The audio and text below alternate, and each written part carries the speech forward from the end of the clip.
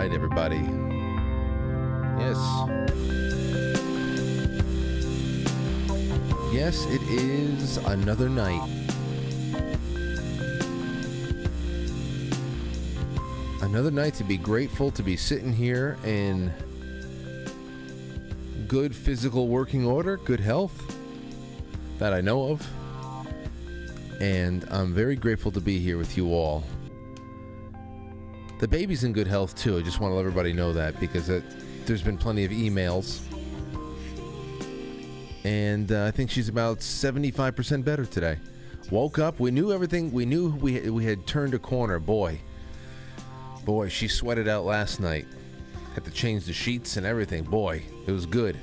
It's real good. But what we heard her whistling for us this morning. That's how we knew it was going to be a much better day than yesterday. Yesterday, she was suspiciously silent and weepy.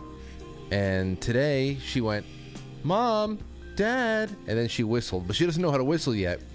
So she puts her fingers like this by her mouth, and she goes, woo-hoo, woo-hoo. She's whistling. I don't know who she saw whistle with because I don't know how to whistle like that.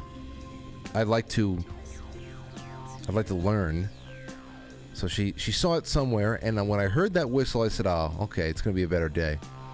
And she was in much better spirits. And she had a 2.5-hour nap. So I'm thinking that this is just her body's way of saying, nap and sleep longer. Why are you doing this to yourself? Anyway,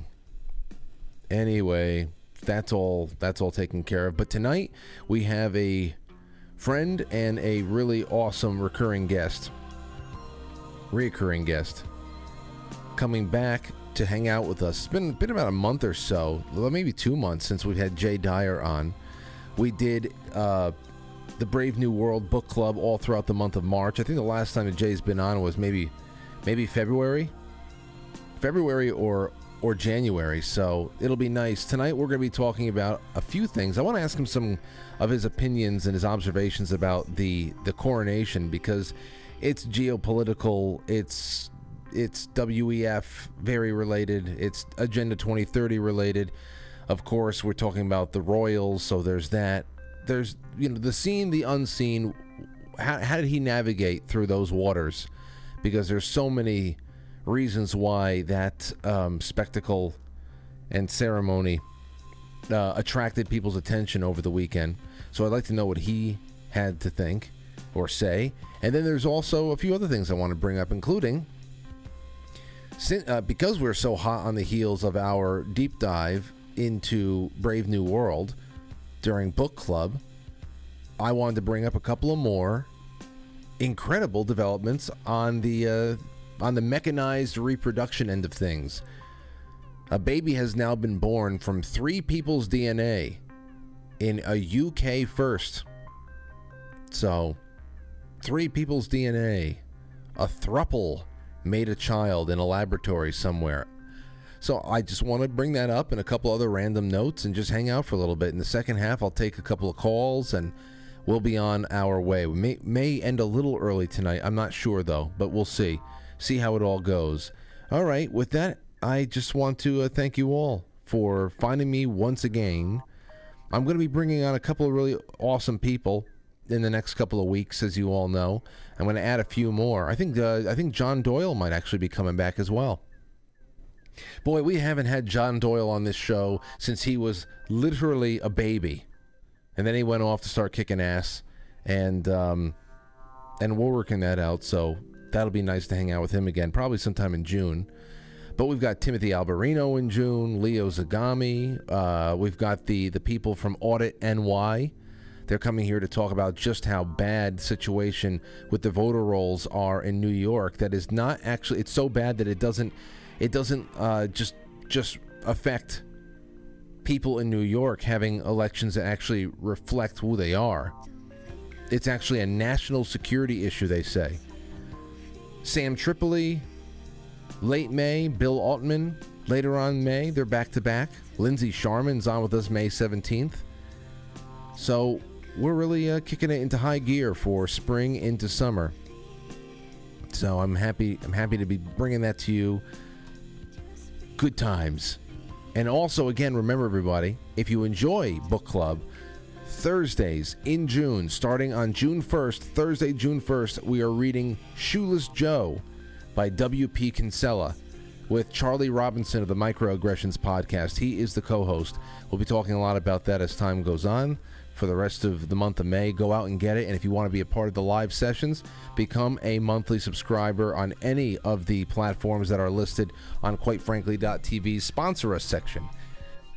It's going to be well worth it. A wonderful seasonal read, if you ask me. So, thank you again. All right, into the grab bag, because we don't have much time. I told Jay he should hop on around 7:20. So we can get all this good stuff underway. First one up is from the dumbest man in Congress. And that says a lot. That says a great deal. Hank Johnson, he is the dumbest man in Congress. Quite possibly the dumbest person in government. But I don't know. You're talking about 3 million people there. And sir, he's been beaten out by quite a few. But listen to this. He's talking about the hundreds of thousands, if not millions more, illegal immigrants, foreign nationals that are rushing our border, which, of course, if Democrats can't bring themselves to speak harshly about members of certain terrible, violent gangs, then they're not going to speak harshly about an invasion, especially one that they have set up with all of their friends on the other side of the aisle as well. To bring us to our knees and to erase the country once and for all. Here's Hank Johnson saying something that anybody else would have been crucified for saying. Here he is. Hold on. Oh, no. You got to see it. There we go. To create crisis at the border. So hold on. I got to put it up. To create crisis at the border so that people come here and they are always subject to being illegal workers. And we need to do something about that in this country. You're right. We should completely lock down the border. We should dismantle our welfare system because we don't have any money for that either. I know, but a lot of people need to survive. Well, it's going to be gone one way or another. It's going to be gone one way or another. So how about we figure out ways of trying to bridge the gap a little bit by at least excluding and de-incentivizing all of the illiterate unwashed masses from the third world coming here to take money that at least some of our poor domestic citizens would be able to use for a little while we try to figure out a way to salvage the system and spill ourselves into something new. I don't know. But, Hank is an idiot. He's an idiot. He hears other people talking and he takes notes and then he goes out there and he tries to duplicate it. And it sounds worse than the people he's copying. And we need to do something about that in this country. Those folk who are coming across are the ones who are helping to put food on our table. Without them, we're not able to eat. Mm-hmm. If you turn them away, if all of them were turned away, and then this legislation passed, making it easier to get at people who are already here legally, and you have no immigration, then we would have no food on our plates. We have 340 million citizens in this country. Well, I don't know if they're all citizens. 340 million people, then probably tens of millions more unaccounted for. And this guy is saying that if we don't have people who are illiterate in their own languages bum rushing the border by hundreds of thousands and millions at a time, who's going to put food on our plates? They are trying to create a permanent dependent underclass of people so that they can once and for all overwhelm and erase a dehumanized bunch of citizens, us, that they have long since wanted to separate from. This is the dumbest man in Congress, and he's saying something. He's saying with all the endless outrage performances that are out there about the ancient memory of slavery in this country and elsewhere around the world. Not elsewhere, because it's thriving in all of the countries that are supposedly more noble than us. But Hank sounds a lot more... He sounds a lot like a disaffected slave owner, doesn't he? Hank sounds like a disaffected slave owner right now. How am I going to eat if you take away my slaves? Who's going to put food on our tables if we don't have an army of illiterate South Americans picking radishes for us? He sounds a lot like a disaffected slave owner, if you ask me. But you see, they're allowed to say this stuff and get away with it without being crucified. They're allowed to say this stuff. And of course, people will just say, oh, well, that's Hank trying his best.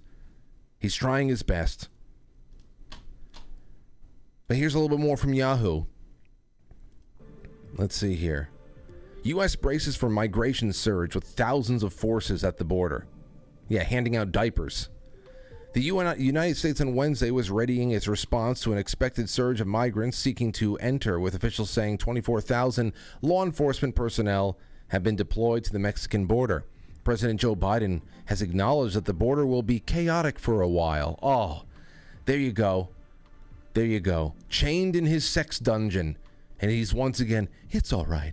It'll be chaotic for a while, but we'll get through. Shh, calm now. There you go. Chained in Joe's sex dungeon. Can't fucking move a muscle, but he's just lulling you to sleep. Don't worry. It'll only hurt for a short while. We'll get it all sorted out there, champ. Tens of thousands of people are waiting at crossing points for the end of the so-called Title 42. Hundreds of thousands. This is Yahoo trying to make it sound like it's just a drop in the bucket. A senior administration official said that 24,000 border police and 1,100 border processing personnel have been deployed. Processing personnel. They're stamping people. They're giving them passports. They're giving them court dates for which they will not show. The Pentagon has also been sending extra troops to the border to reinforce 2,500 already in place. Again, to change diapers, not to keep people from crossing into this country. Now, the best part is this, that, what do they say? The administration counters that it has expelled a record number of migrants thanks to coordination with other countries, with an official saying that more than 3 million people have been removed over the past 2.5 years. Yeah, and they come right back in. A lot of times they count those removals. You know, everybody likes to say, hey, the Obama administration was deporting people far more than many Republican administrations were. No, they were turning them around at the border, sending them 3 yards into Mexican territory. They would walk a mile down the way, come back in, and every time they are apprehended, turned around, and come back in, that is one more. One person could be deported 5 times. All right. It means nothing, and they keep saying, well, listen, for fairness, Obama was a prolific deporter. Oh yeah, have you read into it? No, he wasn't. The Biden administration has also insisted that it will take more humane approach, including not taking children away from whatever adult human beings are dragging them across the desert floor. One of the most controversial measures under Trump. That was actually the most humane thing that you could do, because children are being subjected to horrors along the way because their actual parents are pairing them up with drug dealers and human traffickers of any stripe for a couple of pesos. Taking children and for a while putting them someplace where they can be accounted for until we figure out whether or not there's even a DNA match with the people that they are coming across the border with is actually the most humane thing about the entire trek. Again, Trump. And what's this? Forcing persecuted peoples. Listen to this. Immigration advocates denounced the rule as breaking decades of U.S. law and international agreements that allow vulnerable people to apply for asylum. This was a pandemic, so-called pandemic procedure too. Just goes to show that everybody that was ruining American businesses over here and keeping children out of school, making everybody get hooked on drugs, alcohol, and killing themselves because of the isolation and the hope that was just ripped from everybody. the souls that were crushed. They still wanted to keep the border wide open to people who were never going to be forced to get vaccinated or anything else. So it was a pandemic. It was a threat for us, and it was a field day. They wanted it to be a field day for people who literally have no papers and no way to track and understand their medical history whatsoever in the middle of a so-called pandemic. But here you go. Here's a voice from the so-called, again, faith-based groups that are working down there, the biggest frauds that there are. Quote, forcing persecuted people, persecuted by whom? To first seek protection in countries with no functioning asylum systems is as ludicrous as it is life-threatening. That's actually the law. You go to the nearest country. You don't get to be in you know, the very tip of South America and choose which country you want to go to 10 countries away. And that's not what it is. That's not what it is at all. Said Lee Williams, a chief programs officer at a Lutheran Immigration and Refugee Service, a faith-based group that works with asylum seekers. I couldn't wait any longer. Now we go into the sob stories. Now we go into the sob stories. I couldn't wait. I have been waiting for 4 months trying to lodge my request and get the hell out. Get out. Get out.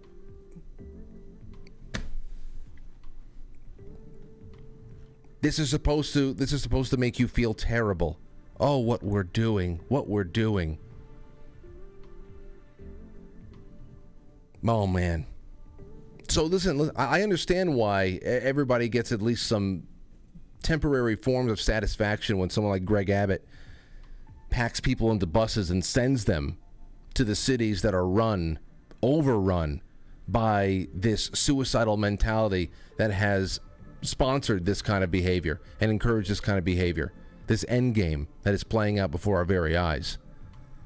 And all of your do-gooder friends, they can be do-gooders to the day they die, and they're going to be at least in private wondering what the hell have I done, because they're going to the suburbs now. The cities are overpacked. They're going to the suburbs. That is what's playing on all the local news stations around here. They're being packed into the suburbs now. And there you go. So, bye-bye, Miss American Pie. And all while the chaos at the border and chaos in Ukraine and chaos all over the place, and Tucker Carlson's leaving here, and Donald Trump is being manhandled in every court that Democrats can cobble together 12 nuts and a jury. The Biden family, as it seems, tried to hide over $10 million in foreign payments, according to House GOP. So, of course the Republicans would say that. Say the morons.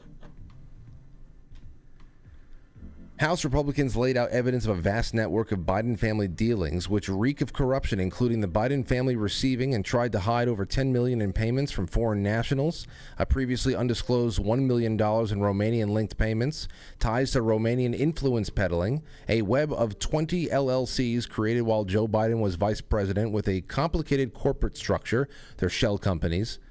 At least 15 of the LLCs were formed after Biden became VP in 2009, several of which were owned or co-owned by Hunter.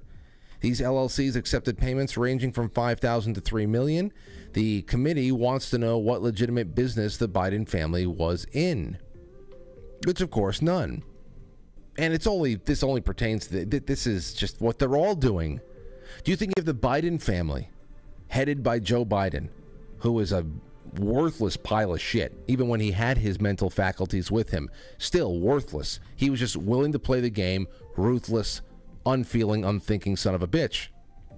Do you think that if the Bidens were having this much fun, making this much money, and being that talentless at the same time, and nobody else was, they would have survived long? No. They're plugged into a culture that breeds this. Everybody's doing this. Everybody.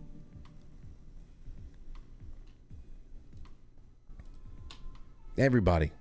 So here's another little something for you. Then you want to talk about bias. You want to talk about the very straight-laced media Well, CNN, they tweeted this out last night. I could not believe it. And many people had the same response. Look at this tweet. They just come right out and say this. They go right for it. Right-wing extremist Tucker Carlson. They didn't even put in commas. Like, whoever wrote this was so hormonal that they didn't even put in commas around Tucker's name. Just a run-on sentence. They needed to get this out so quickly, and they were just so triggered and bitter. Right-wing extremist Tucker Carlson will relaunch his program on Twitter, a platform he praised as the only remaining large free speech platform in the world after Fox News fired him last month. Wow. One hell of a sentence there. Very, very hormonal. Very hormonal. I wonder what teenage girl wrote that. So they can't even help themselves. They can't help themselves. There's no way that they can overcome him or anybody in his position being set free on the internet because CNN is a pile of trash. And here's another thing I got to say that you got to give Twitter a little bit of credit for, that Elon Musk a little bit of credit for, to create just some kind of contrast to how we were living when there was nothing. There was nothing over there at Twitter that could be considered fair and open, which, again, contrasts not against the old Twitter versus the slightly newer Twitter, contrast versus the newer Twitter versus the rest of social media. Kaneko the Great, this is a wonderful example.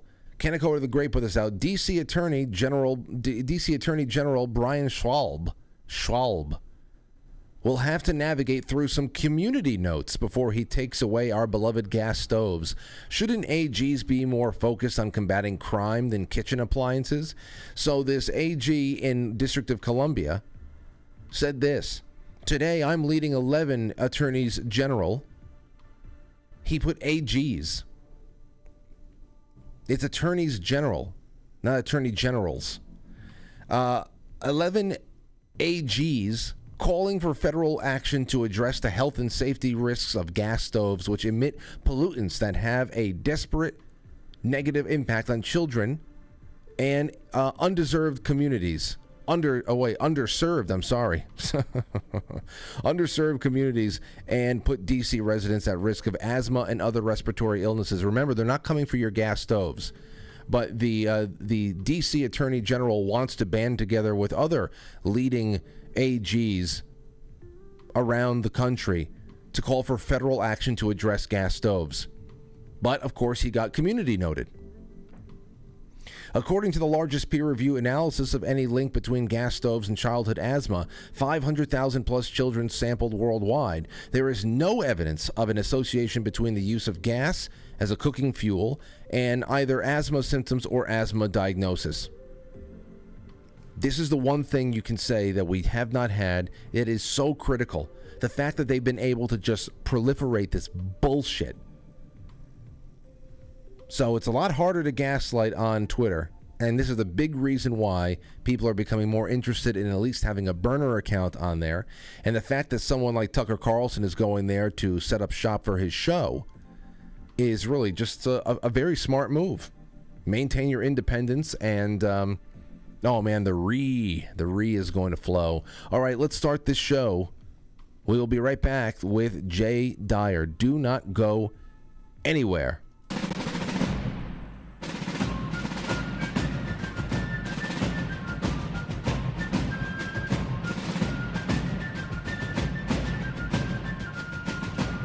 You let one ant stand up to us, then they all might stand up. Those puny little ants outnumber us 100 to 1. And if they ever figure that out, there goes our way of life. It's not about food. It's about keeping those ants in line. That's why we're going back. Does anybody else want to stay? Let's ride!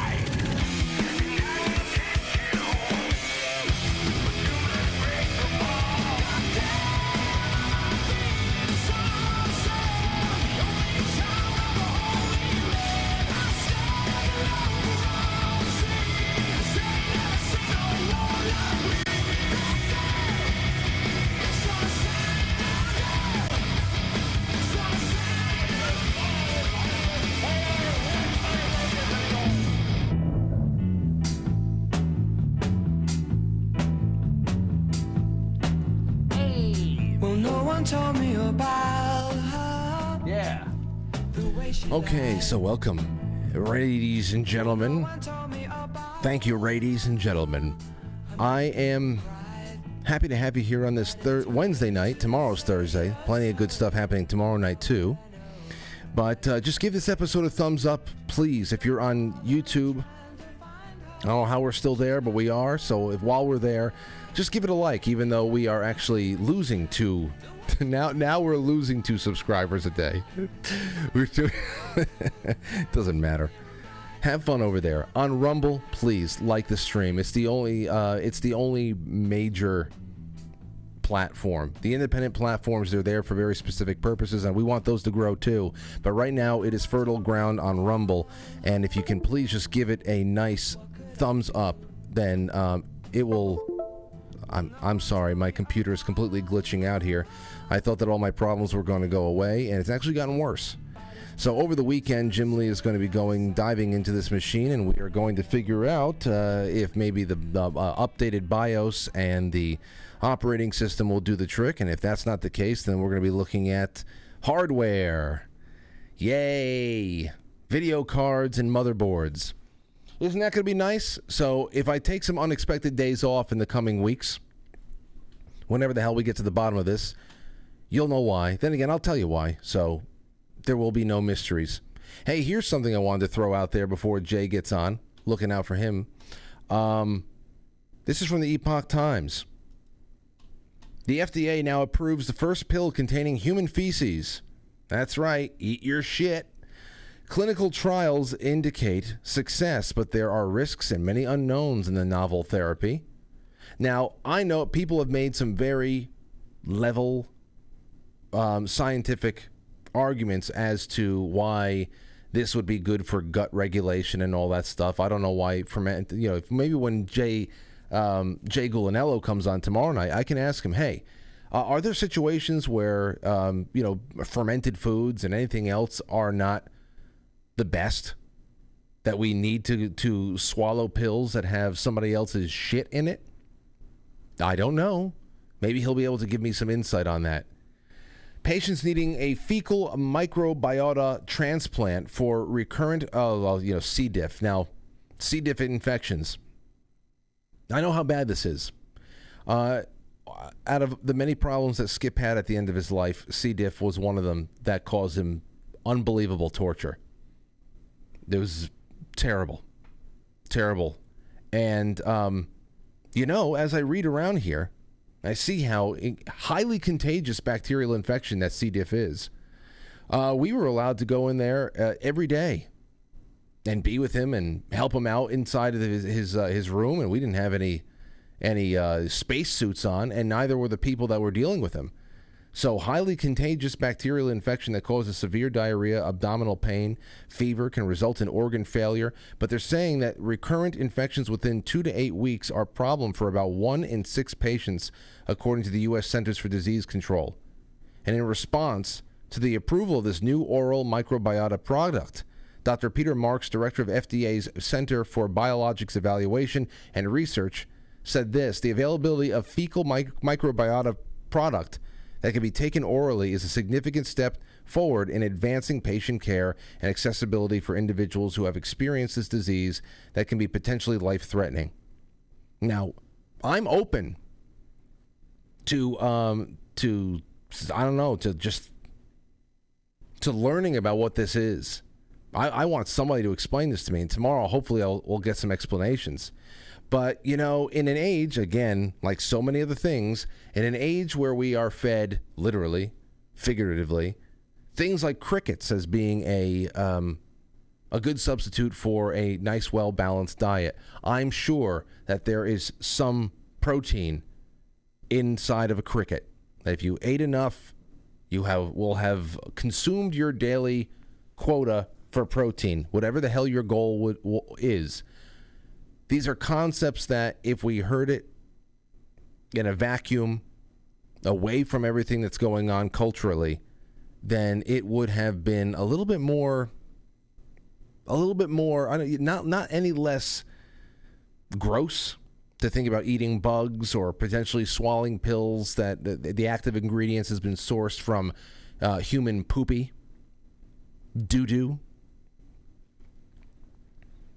But I don't know. I just feel like we've been pushed into accepting ways of living that is just subpar from what we expect over the years. That's really what gets me when I think about this. I'm naturally curious about what goes on. I mean, is that not a natural cure? Now it's somebody else's waste.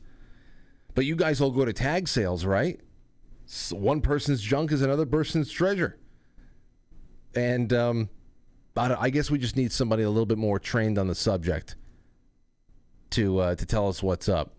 So as we wait for Jay Dyer, since I have some other great things we can talk about, I had this article.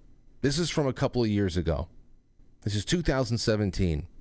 Now, I went and dug this up because we have something that is a lot more pressing and there in our faces today that I wanted to link it together with.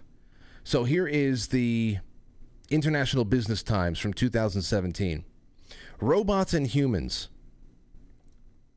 here you go, will one day have babies, creating a new hybrid species. A leading expert in the field of artificial intelligence has predicted that robots and humans will be able to have children within the next century, creating a new hybrid species. The claim has been made that by Dr. David Levy, author of Love and Sex with Robots. Dr. Levy's claims are based on research into bio-nanotechnology, stem cells, and robogenetics. He is set to reveal his findings at the International Congress on Love and Sex with Robots in London tomorrow, December 20th, back in 2017. In particular, he points out to the work of scientists at Ohio State University who use nanotechnology to create a chip that can successfully pass genetic code into skin cells. According to the Daily Star Online, Dr. Levy will say, quote, suddenly, a very real possibility has appeared on the horizon of the robots of the future, manipulating human skin cells to create human sperm and human eggs. He adds that from them, robots may be capable of creating an entire human baby, whose embryo can be nurtured and carried through pregnancy by a mother surrogate. This is how I believe, here's a quote, it will be possible within the foreseeable future for humans and robots to make babies together. He will add that the technology to make this possible will be at an odds-on cert within the next 100 years. And I think that we're making progress in that respect. You remember what we were talking about on Friday night with Matt and Vinny Brusco. And now you see this. Hold on. And now you see this going on. There's a little bit more on that one. Let's go to it. Dr. Levy will say that until July 25th, 1979, humanity believed that sexual intercourse between man and a woman was the only way to conceive a child. That changed with the first successful case of in vitro fertilization treatment and the world's first test tube baby. With the advent of IVF, science wrote the conception rule book, rewrote it, and provided the impetus for researchers to investigate possible alternative means of human reproduction. And it's become so much more mechanized now that we are talking about MIT promoting what was going on, that the technology from overseas that was shipped over here. And we had the first scientists that were using robotics as a tool to fertilize eggs, and that was able to do it on its own. And now in the UK, we've got a baby that was born from three people's DNA in a UK first. A baby has been born using three people's DNA for the first time in the UK. The fertility regulator has confirmed.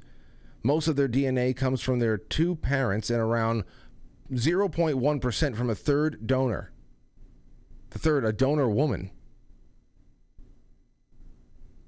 let's see. The pioneering technique is an attempt to prevent children from being born with devastating mitochondrial diseases.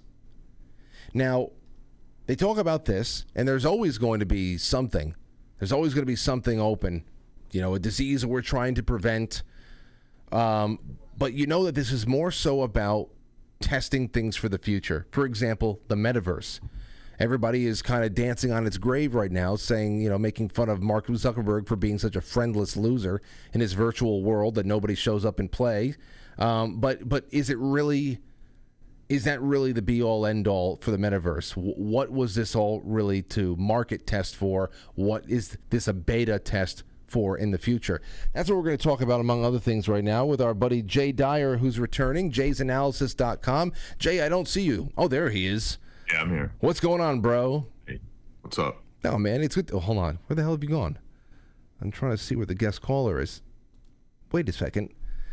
You should be showing up, and for some reason, you're no longer on screen with me. But anyway, how has everything been, man? The last time we spoke, that was right before all of your wonderful work with Tucker Carlson came out, and you've been, obviously, you're always making great appearances all over the place. So, how's life been? Busy, I'm assuming.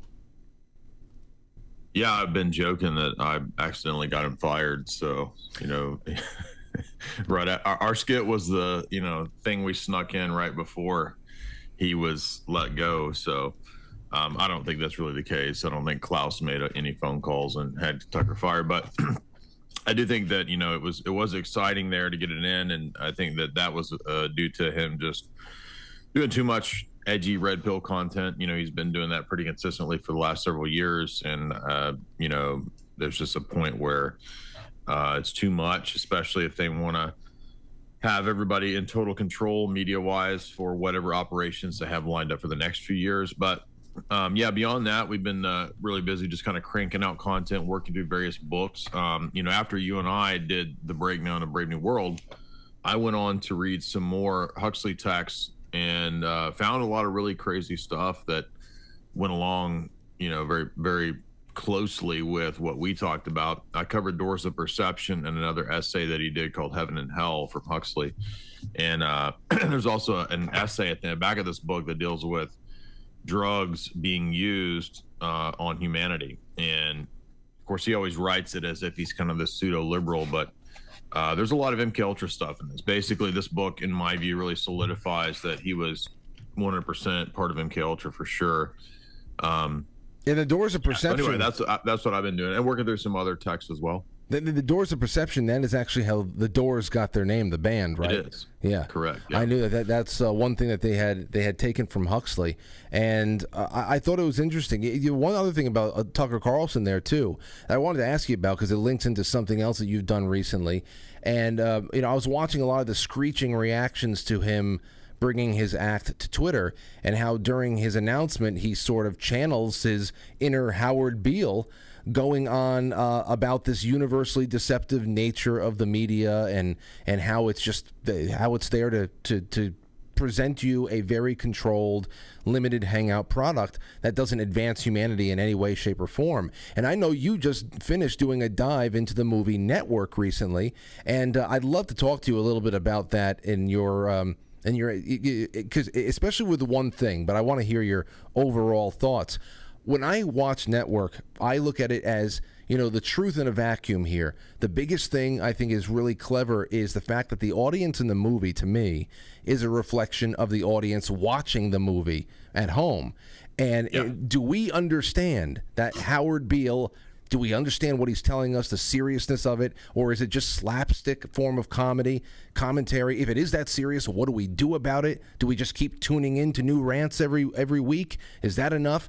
I think it's wonderful that you jumped into that movie recently.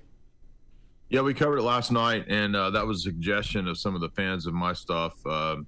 And for whatever reason, I'd never covered it. I'd watched about half of it many, many years ago, and I wasn't near as savvy now at that time that I am now about how all this works. And so I'm kind of glad I didn't really watch it back then, because I really wouldn't have understood it.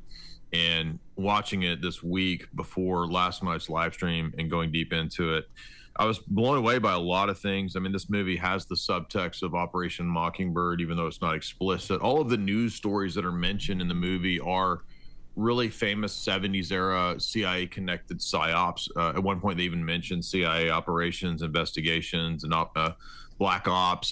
They mentioned Kissinger and OPEC and Bilderberg, basically. They don't mention Bilderberg. They mention Kissinger and OPEC being behind the oil crisis. They mention the Symbionese Liberation Army and the kidnapping of Patty Hearst, which I think was a psyop. They mentioned the assassination attempt of Squeaky Fromm on Gerald Ford, which again I think pertains to psyops and CIA mind control, especially the whole Manson stuff. So there's this weird kind of background thing of all of the stories being famous, conspiratorial psychological warfare based stories, at the same time as we're getting this window into the network, which we think is kind of about the networks of television, and it is on a basic level, but it's actually about the networks of control as you go up the pyramid. And by the time we get to the end of the film, spoiler alert, when we meet the Jensen character, who's basically the BlackRock Vanguard kind of character, who's doing a giant merger to take over this giant news network, he basically presents himself as this god figure to Howard Beale, and there is a lot of tie-ins, to Howard Beale as Alex Jones, Howard Beale as Tucker Carlson, these kinds of media figures who are given the platform to be the angry man. I'm not saying that Tucker and Alex are bad guys. I'm saying that they are prefigured in this archetype of Howard Beale. But by the end, Howard Beale capitulates. And that's the big thing that you don't expect. You expect him to rebel against the oligarch, media control character. And he doesn't. He just basically says, "Okay, I'll teach your nihilistic Brave New World gospel." And that's literally what the Jensen character does, is that he tells him, "You're going to teach what and preach what I tell you to preach, and you're going to preach the gospel of Brave New World." And I mean, he literally says, he doesn't say the word Brave New World, but he says, "We're going to have a one world socialist government where everybody's provided for, universal basic income, everybody will be drugged and happy and entertained. And you're going to preach that because the people are worthless." So Beale just totally capitulates after you think, oh, he's been awakened and he's had this mystical experience. And he says, "I've seen the face of God." And it turns out he says that this CEO of, basically the BlackRock is the face of God, right? Yeah. It's not at all where I thought the movie would go. Now it's a satire. It's not totally taking itself serious because it kind of predicts things like reality TV, with this pseudo Marxist organization that's run by this character that looks like Tupac, who ends up being kind of a mind control assassin that ends up killing Howard Beale. And again, it's like all of the elements in it, which are ridiculous and satire, are kind of real. They're kind of like predicting real things. So there's a lot going on in this movie. That's my overall view, packing it into a few minutes, but it's a good insight into kind of Plato's allegory of the cave that, Yes. Trying to tell people and wake them up, you find out that a lot of people don't want to be awakened and they want to be controlled. And so Howard Beale kind of functions as that Socrates character trying to wake people up, but then he doesn't stick to his principles. He actually capitulates. That I'm glad you brought up the allegory of the cave, because that's what I was going to bring up as well with all this, because that other thing in the film where at the end he is, even after his so-called red pilling, after a while his ratings start to dip again. And why is that? Because the audience, it seems that the audience only wants so much truth, and if it gets too dark and too real and depressing, Right. people get depressed. They would happily welcome anybody to show up and sprinkle at least a little bit of sweet lies in there to make this more palatable. That you can't really, and that's the other question is, where is the backstop for all of this? Where is the backstop, and where do you bring people to where they don't want to listen anymore? I'll tell you, Jay, there are people. And that's this. Here's the thing I've always liked about your work. I don't think after all of these years of following you and becoming friends that I can even really describe your politics. I know a good deal about your principles, your morals, and how well studied you are. But whenever you discuss current events, it's usually only to ever highlight programs, the think tanks, the congregations, the things that set wheels in motion to create the events and the realities we have right now.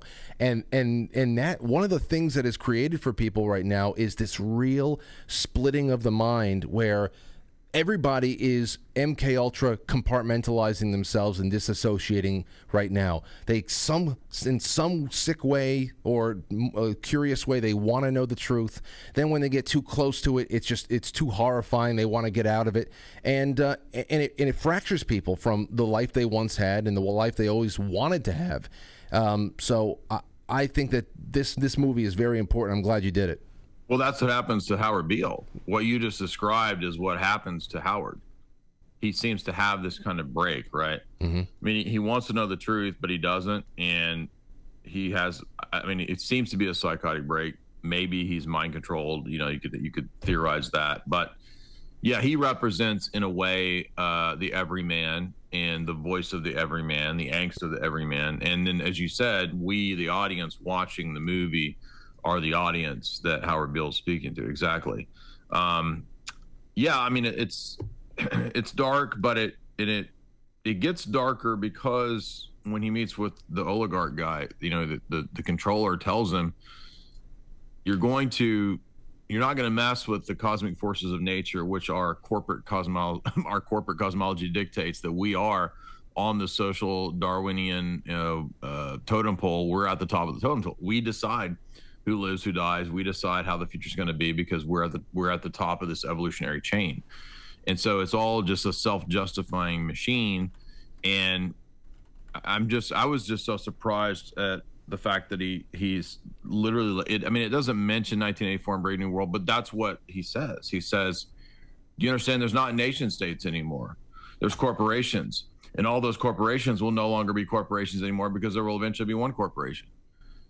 And that one corporation will give everybody a basic income. It will give everybody entertainment, and it will give everybody drugs. So it's a one world government, he says, that is the end goal. And he actually calls it Marxist socialism provided by the corporation.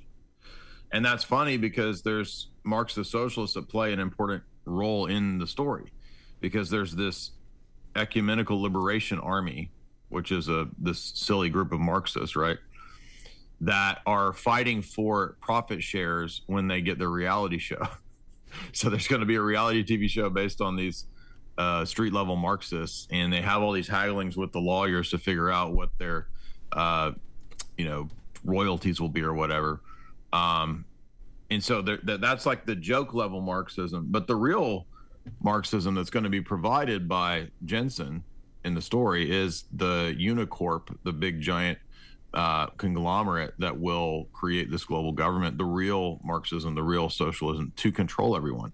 And the weirdest part that I didn't expect was that he said that the future is for humans to be humanoid, not to be human anymore.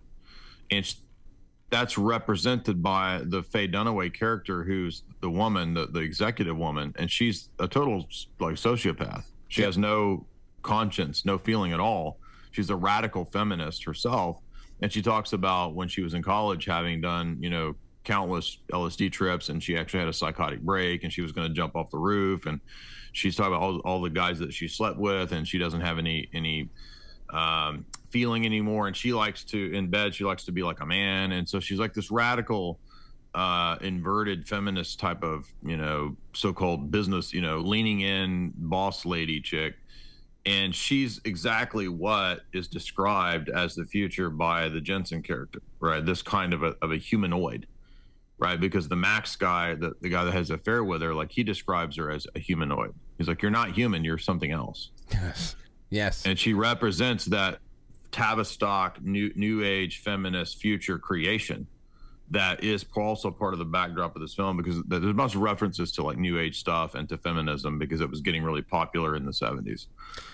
Yeah, there's so much, and especially Faye Dunaway's character. It's just the coldness there. It's very. She's kind of like Lenina, right? Remember Lenina? Absolutely.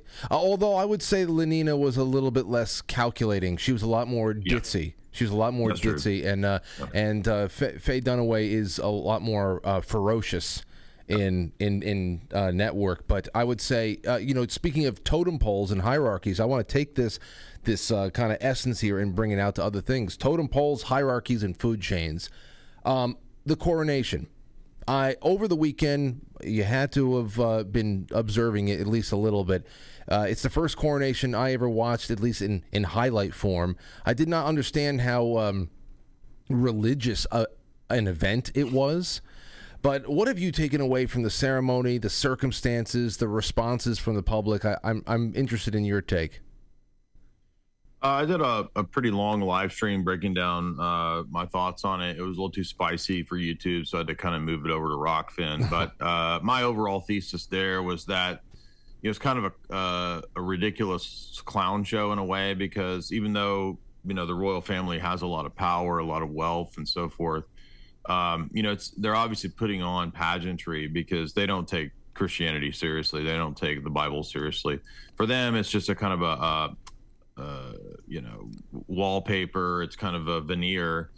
And, they run, if you know the history of the British Empire, and after that coronation yesterday, I did a live stream, or 2 days ago, I did a live stream on the history of British intelligence. And I wanted to do that because, after reflecting on the coronation and thinking about the British Empire and the history of the British East India Company and how, nefarious it was, it's kind of the model for corporate governance. I went into the history of British intelligence and how they really subverted the U.S. and set up the U.S. intelligence structure, which is our shadow government, right? It was William Stevenson and all these figures that came over from British intelligence to set up through the British Office of Security Coordination, the OSS, and that becomes eventually the CIA, which is more or less our one big arm of our deep state. So, that's what that represents to me. It doesn't represent anything remotely close to Christianity. And to me, it was more of a Masonic type of ceremony. And I'm guessing now that he's the king, if his mom was the previous head of World Freemasonry, then I'm assuming now he would be the official head of World Freemasonry, right? So I see it more as a Masonic ritual than anything that was actually like a Christian ritual. They even have a cloak that they put up where you can't look upon him when he's anointed, like it's the Holy of Holies, in terms of there was just a lot of weird stuff going on, and everybody really felt it was kind of weird.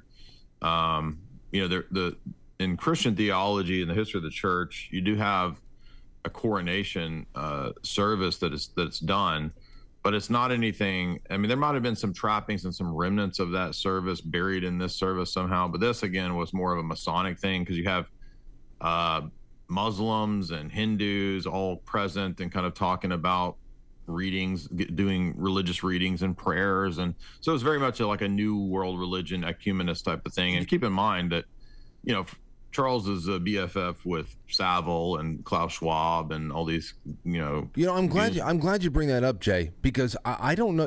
Like you said, I don't really believe that they really care about the Bible or the faith or anything like that. But my question, as I'm watching this, whatever I did watch, is do they even care about their their realm, their kingdom there? Because I know that when it comes to the monarchy in the UK, it's not a very big it's not a very big deciding factor in how things go now with the parliament there, at least on the surface there. But with the intelligence that they have, with the kind of influence they put over the world, the wealth, all that stuff, why? What does the kingdom matter if it's been sacrificed like every other Western nation on the altar of mass migration? I don't understand that at all, that they allowed London to be mostly Pakistan at this point.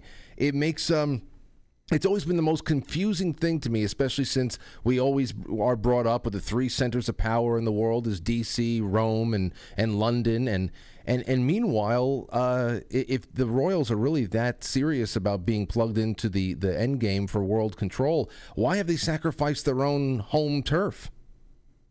Well, because they're Malthusians. And so first thing is that they're not actually Anglo-Saxon people. They're Saxe-Coburg-Gotha, they're Guelph, they're Romanian, according to, and I'm not hating on Romanians. I'm just saying that they're not British people, like they're outside rulers. So that's one thing. And then beyond that, they have an absolutely anti-human Malthusian worldview and philosophy. So of course they don't care about their empire, their dominion. And in my view, going all the way back to Cecil Rhodes, the British Empire was really just a cutout and a tool, an engine for this inner core, what Cecil Rhodes called the Society of the Elect, which was his model for the future world Fabian socialist dictatorship, which didn't occur in his generation. And the British Empire didn't succeed in doing that. But what the people in that circle of that society, including Lord Rothschild, Lord Milner, Lord Curtis, Lord Grey, all those guys, what they came up with was, we'll just use the American empire as the engine for this. And that's precisely where we are now. And it was the intelligence agencies, particularly British intelligence, that were instrumental in subverting the country, our country, and turning it into an engine of these people. So that's a great point. Yeah, it has nothing to do with the Brits themselves, because they're seen as cannon fodder and useless eaters. And just think back to Cecil Rhodes's British South Africa Company, which is modeled on the British East India Company, which is a corporate government, corporate governance. So don't think about the king and the British Empire. Think about the British East India Company and corporate governance being the original inner corporate structure that actually runs this thing. And so it's interested in internationalism, nothing to do with British people, but it's corporate international government coming out of the British East India Company model, which was built on drug running and opium, by the way, and Cecil Rhodes's BSAC, which was modeled on British East India Company. That's what it's about. I had a couple of questions here about this from an audience member or two that I wanted to know, and I thought they were pretty good. I wanted to toss them your way. There's the first one. Now that Charles is king, does it make one world government closer to fruition, and what does that mean symbolically, metaphysically, since Charles is not really beloved like his mother was? I imagine somebody was commenting on this the other day and saying that he's probably just preparing for the transition to the next generation, because, he's kind of older too. So he's probably trying to figure out how, William will carry on this thing. So I view them as kind of like, a wealthy family in this pyramid structure. They may not be at the top of the pyramid. So it's kind of like, again, just think of it as a giant corporation, right? And I think they probably even have it listed as, the Queen's Holdings, or I guess now it's the King's Holding Company or something, right? Like, I remember when I went to London in 2018 or 19, I did a talk there. And, when you go around and you buy the souvenirs and everything, like, it says something like, property of the Queen's Holding Company or something like that. So, like, even when you buy a souvenir, right? I mean, it basically just goes to the Queen's brand, is what I'm trying to say. Yeah, it is a brand. It's just another kind of big company, is the way I would view it. Well, moving on from that, then, because that fits into WEF, right? So I think that you're just going to get more of the same. So whether it's the Queen or whether it's him, that itself is not really going to matter. Whether it's William, it's going to be more of the same.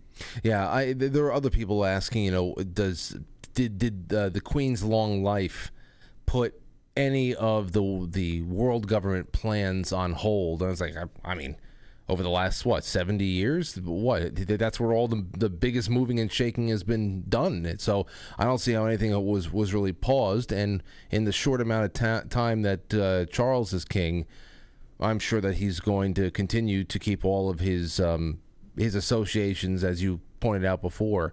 And I want to move on. So from totem poles and hierarchies, I want to go to food chain for a second.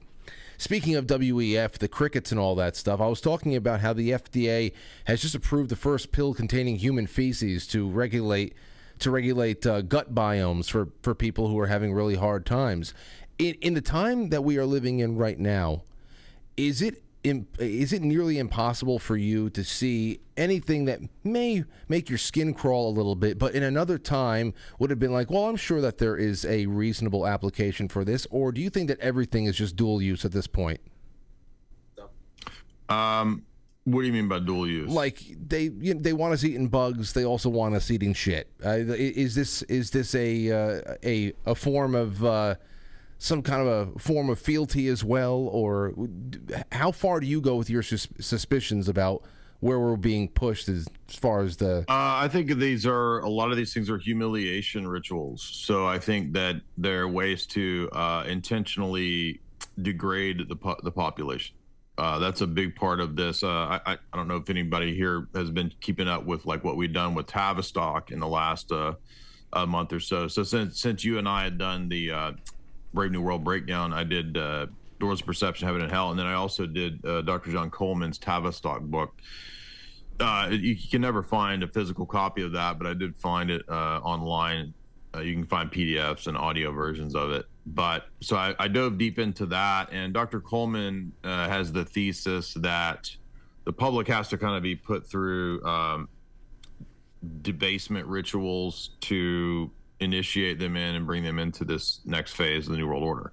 So that's what I would say a lot of this is, with, poop water and Bill Gates trying to come up with ways to recycle, shit water. I mean, all of this stuff to me is a debasement ritual. Well, the FDA also, I think it was this past week or this past month, I forget when it was, but they also approved that Good Meat, the Good Meat company, the lab-grown meat. It's made with, they call it immortalized cell lines. So our friend Raw Egg Nationalist, he said that this is functionally indistinguishable from cancer, and they're using these immortalized cell lines in the same way that they use immortalized cells from children, from fetal cells from decades ago to create vaccines. The same thing that they want to start doing to grow new generations of fake meat. So have you read Dr. Mary's Monkey? No, it sounds horrible. It's about this. It's about the SV40, and it's about the immortal cell lines. So yeah, that's actually where I think the SV40 came from, was that immortal cell line that you're talking about. And so the idea is, well, cancer seems to be kind of indestructible, so maybe we could learn from it how to extend life, right? That's the logic behind it. And supposedly there's this black woman who had some kind of special cell line. I mean, I don't know if any of this is true. This is just what what they say in the literature. And so they wanted to study these various cell lines. People have this specific genetic, structure. And I don't know why they would tie that into the meat and all this kind of stuff, except that I think they just want everybody convinced that the synthetic versions are better, and that's good for the planet, good for the earth. And really all that stuff is, in my view, like a Trojan horse to, basically kill you off, toxify you, give you a slow kill, so that the medical industry can feed off of you for the next several decades. I mean, that's what all that fake food is about.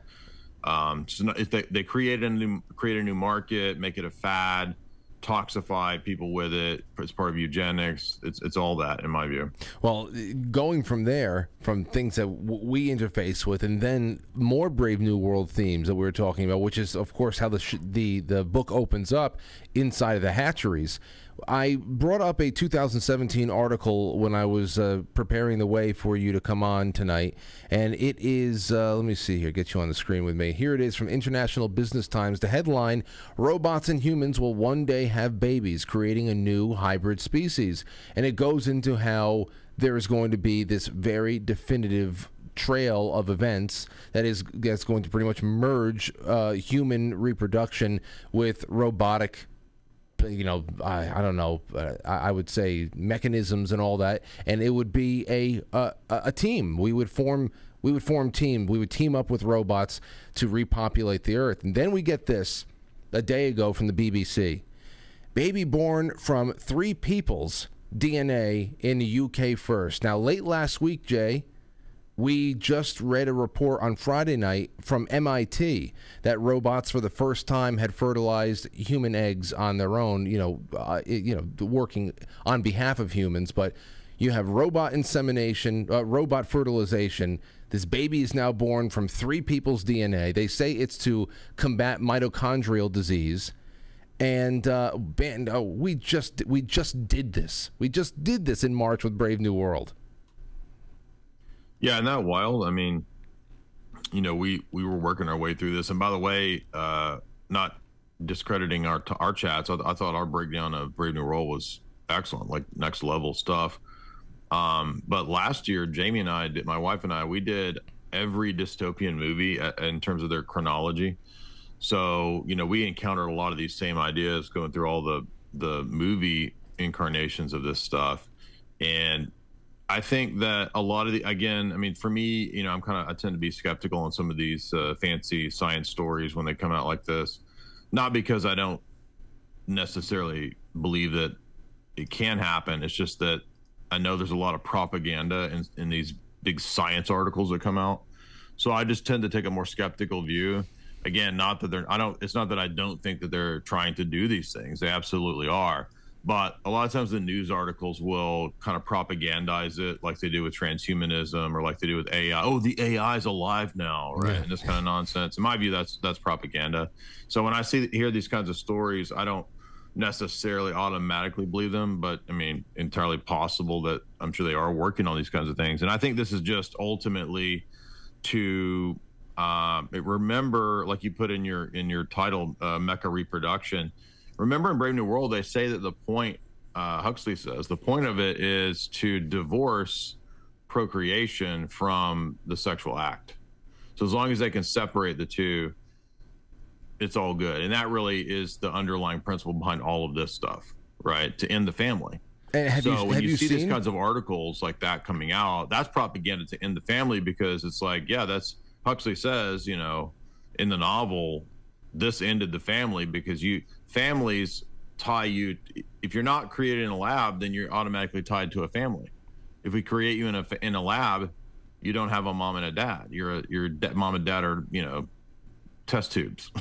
So you don't have a family. This ends the family. That's the point. And you've seen in the last couple of weeks, a lot of people have now put together these incredible threads of emails, promotional emails coming from corporations of all sizes, startups, mom and pop. It seems like there's an incredible coordination. Out of nowhere, they had, in the last days of April, people started getting emails from companies that they usually patronize and all that, asking whether or not they want to opt out of any kind of Mother's Day promotions, because they know that this is a very trying time, and we don't want to cause any undue stress. Like, what?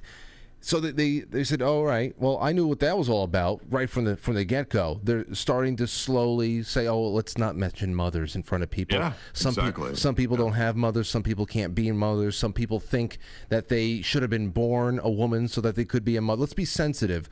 And we'll see what happens with Father's Day. I'm sure that's already starting as well. But I said, yeah, well, they're going to be hate terms. Yeah, absolutely. They're going to be exclusionary. I saw that there was one idiot general, Air Force general, that was before a congressional committee somewhere, that was explaining how they have started to make it they're dissuading people, discouraging people from using any kind of reference to parents in official capacities in the Air Force, at least in that upper rung. So this is happening in very outward and public coordinated ways, and I guess if you look too far into it, you are one of those extremist conspiracy nuts. But it seems pretty easy to me what's going on.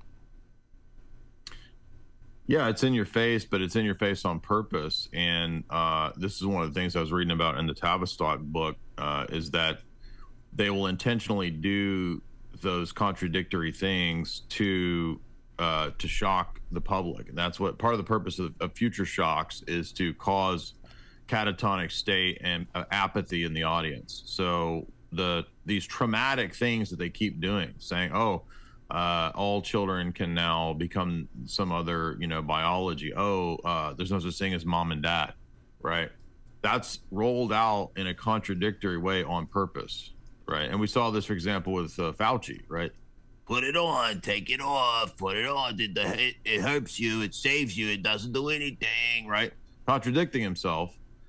And people think, oh, he's such an idiot. No, you understand, Tavistock has studied the power of the establishment to contradict itself, how that puts you in a fearful, destabilized catatonic state. And that's actually in 1984, like when Winston starts noticing the contradictions, because he works in the Ministry of Information himself, cutting out history and causing contradictions. Mm-hmm. And so he starts realizing, hey, wait a minute, this doesn't make sense. This is crazy. But it's not crazy. It makes perfect sense if you're malicious and devious. And, I'm glad you said that, because the last set of questions I had and topics I wanted to bring up to you had to do with Mark Zuckerberg and his metaverse wasteland, as everybody is taking a lot of pot shots at him for creating a metaverse, a digital world that barely anybody is hanging out in. Oh, he's such an idiot. Look at what he changed Facebook into Meta, and now nobody's hanging out in his Nintendo Wii world.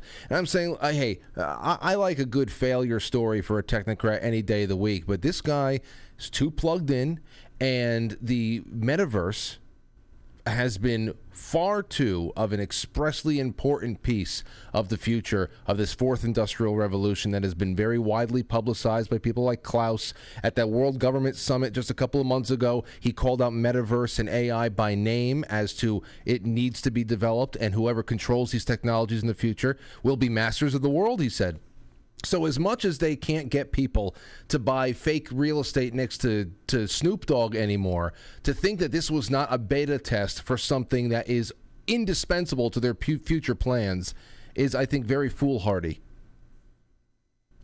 Yeah, sometimes these kinds of rollouts do fail, right? Like if you remember Google Glasses, like when that rolled out, everybody thought that was going to be like the new big threat to individual liberty, and it was a big tool for surveillance, and it was, but that was just a big flop, right? And well, I hope it's a flop. Well, if you remember the 2000s, like Sergey Brin had put a bunch of money into Google Glasses, yeah, and it just didn't. And so, Metaverse, in terms of its first rollout, didn't really work, which surprises me because I figured they would have done better with it. But it looked so corny and it was so cheeseball. If you remember the videos they rolled out with Mark Zuckerberg standing there in like a 1990s era CGI room. It looked terrible. It was like Wii bowling. Yeah, exactly. Wii bowling. Yeah. Yeah. It's like Max Headroom or something, right? Yeah. And like I'm so excited to tell you about the metaverse. It's going to be great. And it's like, it looks terrible. Anyway, they will definitely tweak that and roll it out in some new form. You're absolutely right that there's too much invested in that, but I think it's just too soon. It's not really ready to plug everybody into the matrix yet. So, but they will roll it out, for sure. They're not going to stop with that. I have a question for you about a man named William Gibson. This has come in from the audience as well. I thought it would be interesting to hear you talk about him a little bit. Carl says, could you ask Jay to break down or, at least summarize the work of William Gibson? He was Neuromancer is his main book, all about vat-grown ninjas, AIs trying to escape into the Matrix, and psychotic inbred elite living in space and using cryogenics and cloning to try to live forever. Gibson is the futurist that people like Ray Kurzweil were inspired by. That's from Carl. So I never heard about this guy. Neuromancer mentions the Matrix before the Matrix. I think Neuromancer, his novel, came out in 1986 or 87. So, it has the Matrix way before the Matrix. And other things did too, like you can see the internet in Ubik by PKD. You can see things like the internet in Asimov, so it's kind of been there kind of in sci-fi for a long time. But specifically the Matrix is identified in Neuromancer. So he did have a tremendous amount of influence. I've not read a lot of his stuff, but I did watch the new Amazon series, which is based on one of his more recent things, the one with Chloe Moretz, where she goes into the virtual world. And at first I thought it was okay. And then it turned into a thing like, it turned into like time traveling in the Matrix to the future, 100 years in the future, where there's a catastrophic event that has depopulated the planet. And I mean, I don't mind the depopulation theme and everything, but it's like just time traveling in the it's just now it's the Matrix plus time travel. I just thought it was dumb. So yeah. You know what I'm talking about? This new no, I haven't seen it, but I know exactly what you're talking about with we watched the whole first season, and I didn't think it was that great, but he has the ninjas in that one too. So yeah, I mean, William Gibson does seem to be one of these you know, kind of predictive sci-fi writers, but maybe more so with Neuromancer than anything else. And I think that's what he's most known for. You know, when you and I have talked about matrices or even cloning, we've brought up Crowley and the Moonchild stuff in the past there too. But since we have talked a little bit more about robot inseminated fertilized eggs to produce babies, I wonder theologically, philosophically, do you say, I mean, there's a lot of people out there, I would say, I don't know how many people have been born because of IVF over the years, but when we talk about a new way of producing human beings in a lab situation where you have a fertilized egg that is put into an artificial womb and that is grown in some kind of a jelly bag for a while, and then it's found, I mean, once we start talking about this, I really wonder, will these creations, these lab creations that will be in any way, in every measurable way, a human being, will they have souls? What is to say about the creation and the pairing of a soul with a body? And I guess if you have a sperm and an egg, and that came from an actual human being, then you have all the building blocks you need to start that process up. But I wonder about the unseen when it comes to all of our scientific endeavors in this field. Yeah, I mean, again, I tend to be kind of a skeptic. I mean, I don't know, because I've seen so many elements of fraud in science. If you look at the Chatham House document from a few years ago, which I think I still have it linked, I've cited in my books, but you know, they said that upwards of half of the peer-reviewed science is fake. Just because, you know, BBC and these kinds of things claim it, I don't necessarily believe it. So I don't know if there are clones. I'm skeptical of it. I don't know that there are hybrid people, maybe, but I've also read that like they'll inject, you know, like 0.01% DNA of a pig into somebody and claim that they're part pig. Well, that's what the third person DNA thing was about. It was 0.1% of a third woman. Yeah, I think there's a lot more science fraud than we know. Do I know for sure? I don't know. So, you know, we're just going on the testimony of, you know, mainstream normie outlets like BBC and stuff, which are not at all reliable. In fact, they've been caught lying many times. There's also a website that tracks actual science fraud. I'm trying to think of the name of it. It's something like peer review retractions or something like that. And you'll notice how common it is for a lot of this stuff to just be completely wholesale made up. Anyway, so I mean, maybe there's cloning. I would say that if cloning does exist, it's still a human. It's still a mother and a father. So it's still a human being, even if it's fertilized outside of the womb. So I would say, yeah, they still have a soul because it's still sperm and egg. It's not like some other way to create a human being. I always wondered, I guess that's one of those things we're just going to have to wait until the end of our lives to maybe get some insight in. I always wondered about the actual pairing of the soul with the new body. Where did it come from?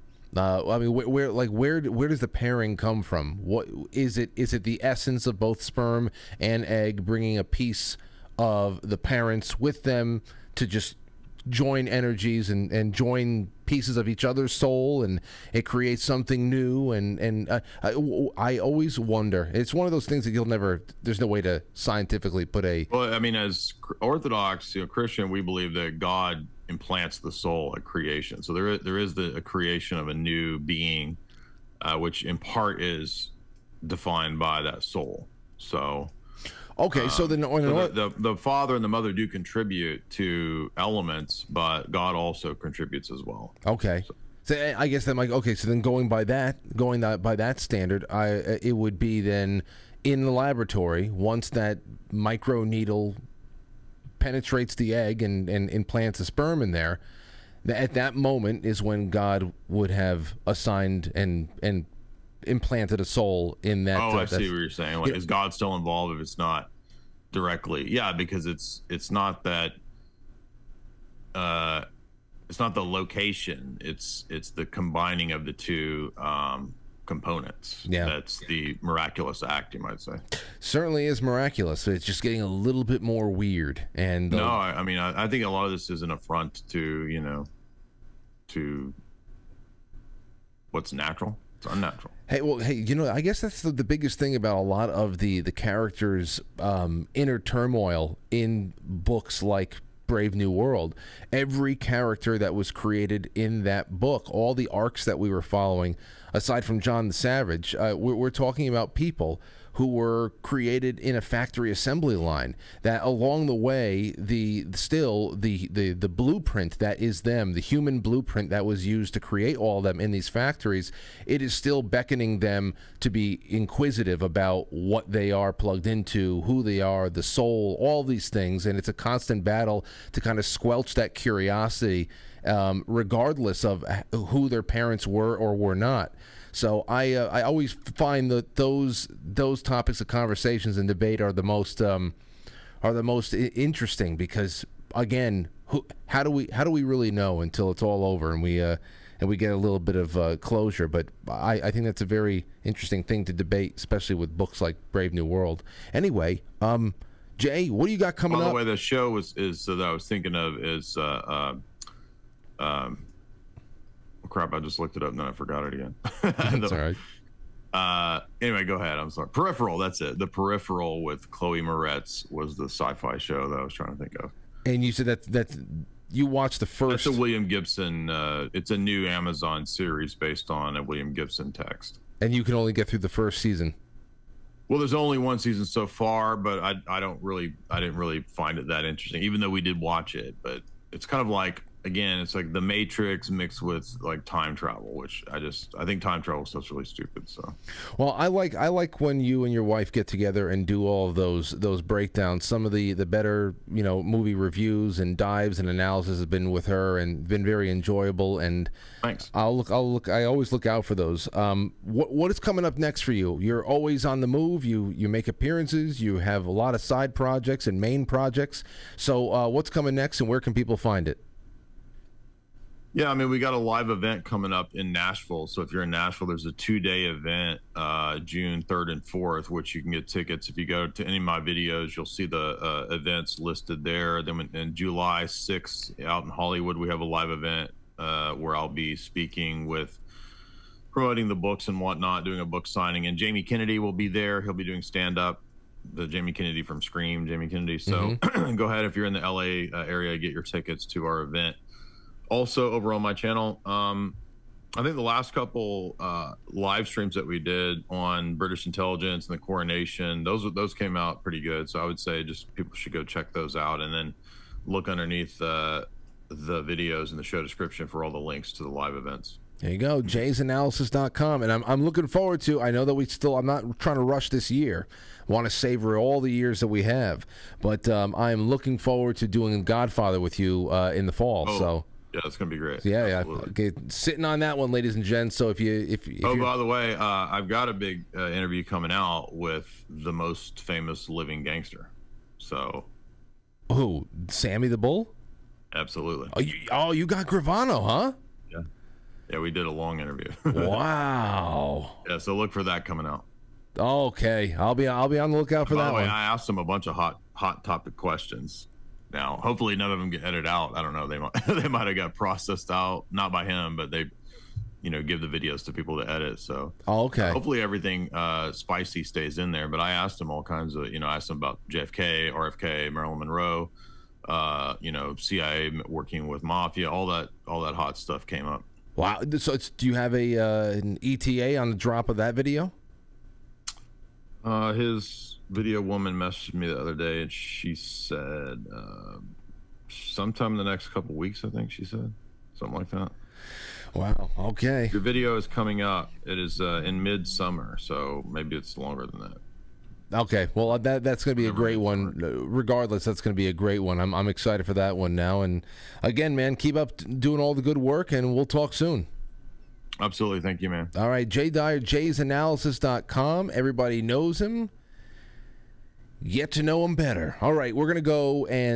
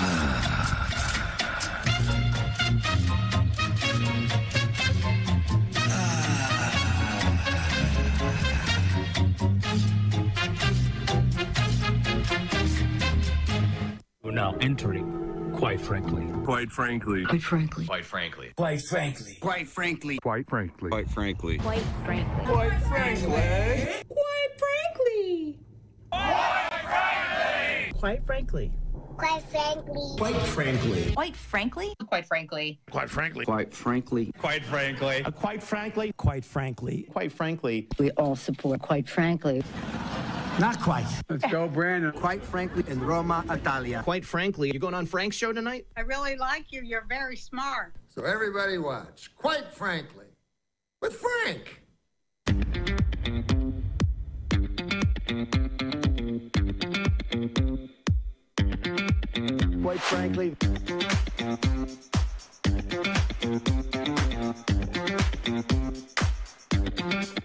How dare you?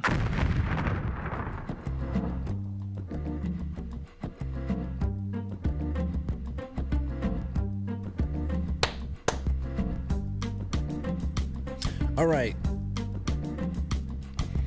Everyone dreams about heaven. So let's get to some super chats real quick, and then we get to our calls that are already coming in. Oh, here's another thing I want to put out to everybody.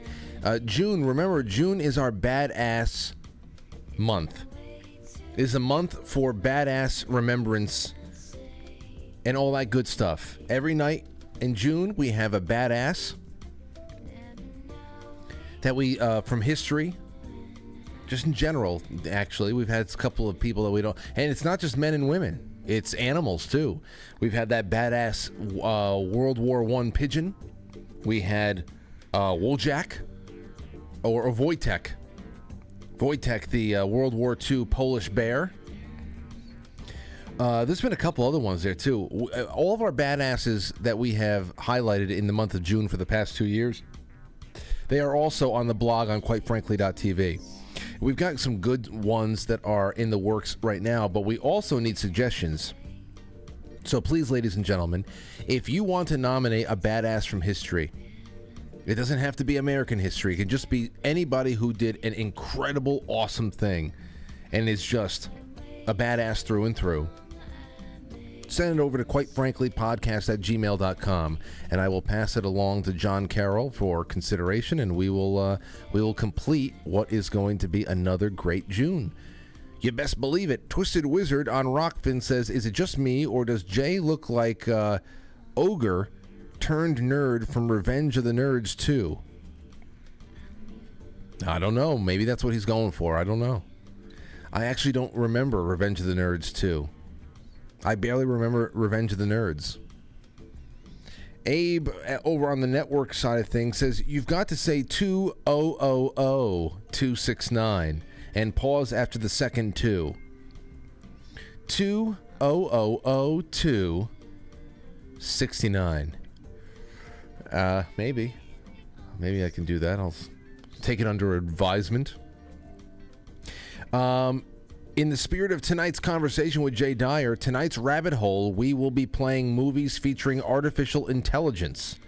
We also spent a good amount of time talking about Network, but we have played Network on quitefrankly.tv quite a few times. It's a fantastic film. If you haven't seen it, you should. And I'm certain it's not the last time that you will you'll see it on quitefrankly.tv. But on quitefrankly.tv, after the show tonight, I had somebody email me and said, Frank, you keep talking about the network and watching things on the network. How do you do that? I mean, I go to the site. Do I have to sign up for something? I said, no, you just got to go to the site. Just go to quitefrankly.tv. It's right there. You can watch the 7 o'clock show there, too. It rolls right into the after show. We're building really smooth systems, and we're slowly piecing together a vision that is nowhere near come to full fruition, but it's getting there. Remember, we are not people that believe in finish lines, ladies and gentlemen. We believe in the journey and always getting better and more interesting. So there you go for the after show. Lots of artificial intelligence related movies. Jay Gulanello got in touch with the show, said we can talk about poop if you want tomorrow. Very, very small amount of poop. Just small. We could talk about this one, pill, and also C. diff, just very shortly, because there's other things I want to talk about. We might do that farming thread tomorrow. We can also jump into the fermented foods and how they can actually increase testosterone, increase the size of your testicles. That in particular, that one study that made the mice walk funny because their balls got 15% bigger. And they also had wonderful shiny coats. Those, good for them. Good for them having shiny coat of hair. Me, I got myself a free bird. I told Lauren a while before my birthday, you know what? This Freebird thing, it's the shaver. It has the 5 little spinny things, the razor in it that you just... She got it for me for my birthday. Best present. I have been shaving my head so nearly razor clean, and I've never taken a razor to my head. I don't think I'm ever going to do that. And it just feels so smooth. Why did I say that? Because whereas my testosterone might be through the roof, my hair ain't coming back. All right, let's see. Revolution says, now that you've given your big... No. He says, now that you've given your big, beautiful wood away, for a second time, I can safely send chats without fear of being closet and gay, no Cuomo. Meanwhile, what time will June Thursday book club be? Peace out, Rev. It'll be around 8:30. But guess what, ladies and gentlemen? Last night's winner, Booze Fighter Ahab, has respectfully declined the stove top cover because, again, not because they weren't they were disgusted by it. It is marvelous work. It comes at a great price over there at Dr. Gottwood's, but they just don't have the room for it, and they don't know whatever. They were really just sending a super chat. This is one of the things I thought about with a specialty item like this. A lot of people out there are just sending super chats to interact with the show. So guess what? We're drawing again right now. Thank you so much, Rev, for reminding me. So there are many of you out there who will, in just a few seconds, lose for a third time this week. And one person will win after losing 2 times before that. So here we go. I'm touching every last one of these things. There you go. Everybody's getting touched. There you go. A little wiggle for you. Skiggly-doo, skackily-boo. And here is our winner. Who has won it? The winner is Gino. And Gino, I know, has sent in... Where is Gino from the other day? This was Gino from 2 days ago. Damn it, Francis. I just finished my hockey game and saw I didn't win your wood. It was all I ever dreamed of. Oh, well, maybe next time. Now, watch me go home and email Gino and say, hey, man, you won. Congratulations. And he says, I was just kidding, man.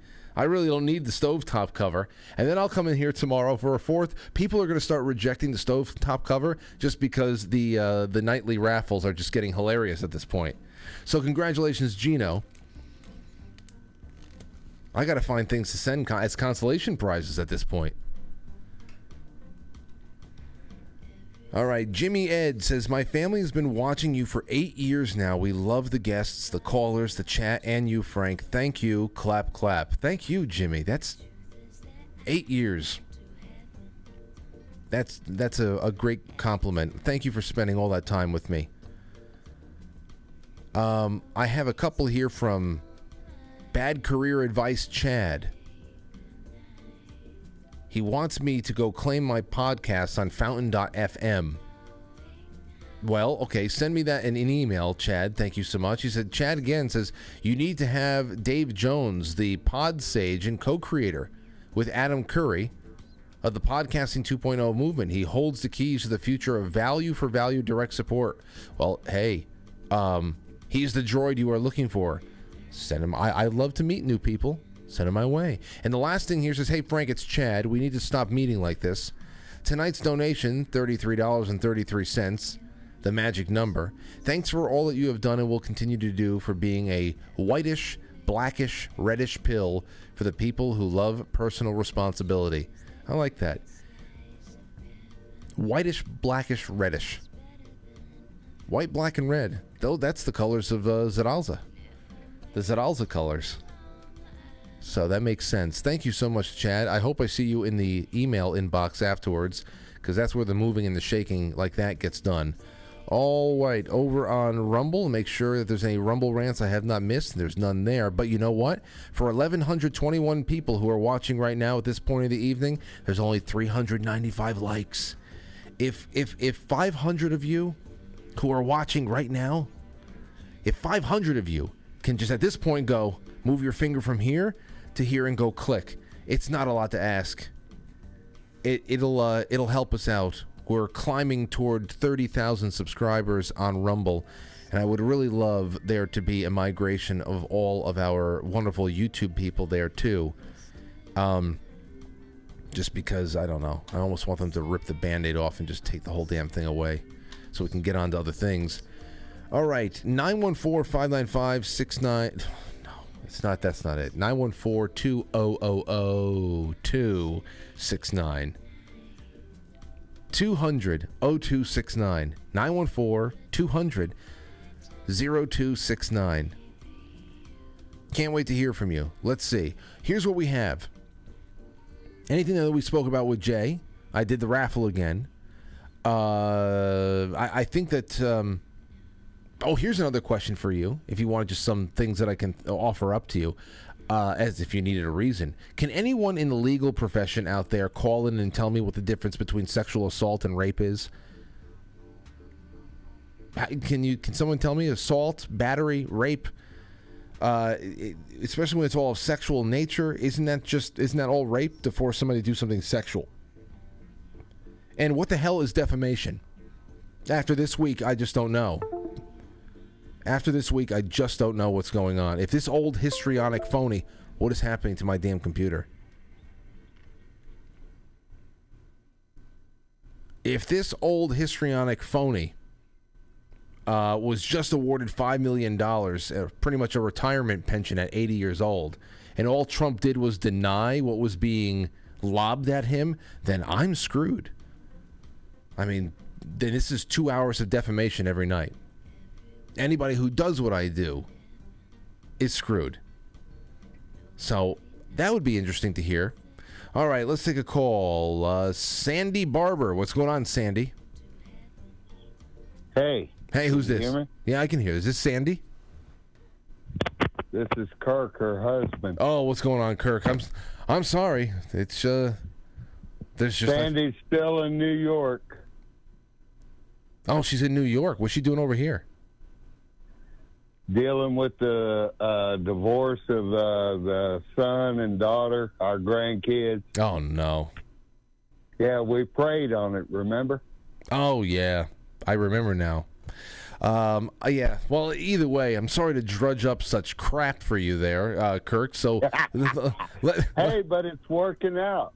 Well, I'm happy. Working out. I'm happy. What's on your mind tonight? Yeah. I just wanted to remind y'all of that and bring you up to date on that. But about the border, I live here down on the border.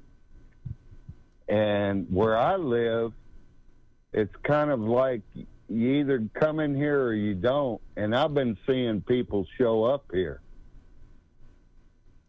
that don't belong here. So it's starting to make its appearance there on your property, your personal property?